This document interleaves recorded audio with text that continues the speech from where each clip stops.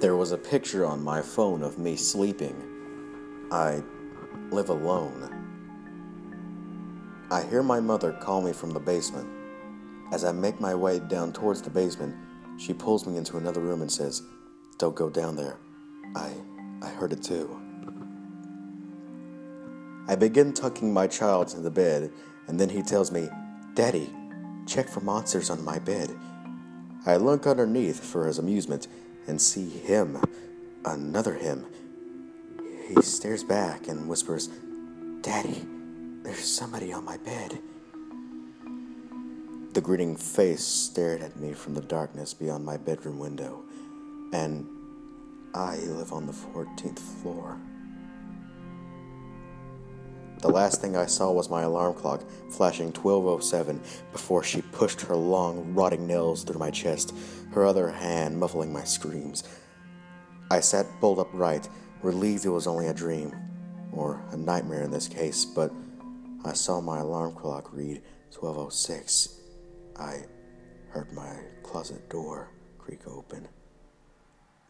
The longer I wore it, the more it grew on me.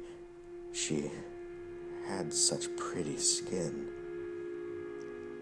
My daughter won't stop crying and screaming in the middle of the night. I visit her grave and ask her to stop. I can't move, breathe, speak, or hear, and it's so dark all the time. If I knew it would be this lonely, I would have been cremated instead. I looked out my window. The stars had gone away. I always thought my cat had a staring problem.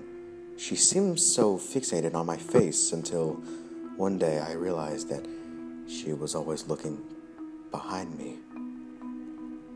Don't be scared of the monsters, just look for them. Look to your left, look to your right, under your bed, behind your dresser, in your closet, but never look up. She hates to be seen. She wondered why she was always casting two shadows. After all, there was only one light bulb.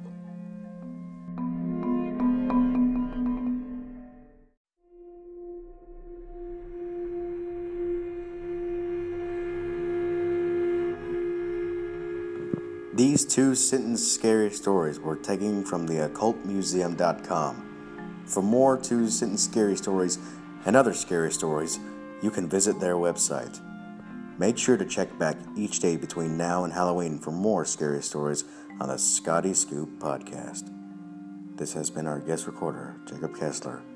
God bless, have a safe day, and don't turn around.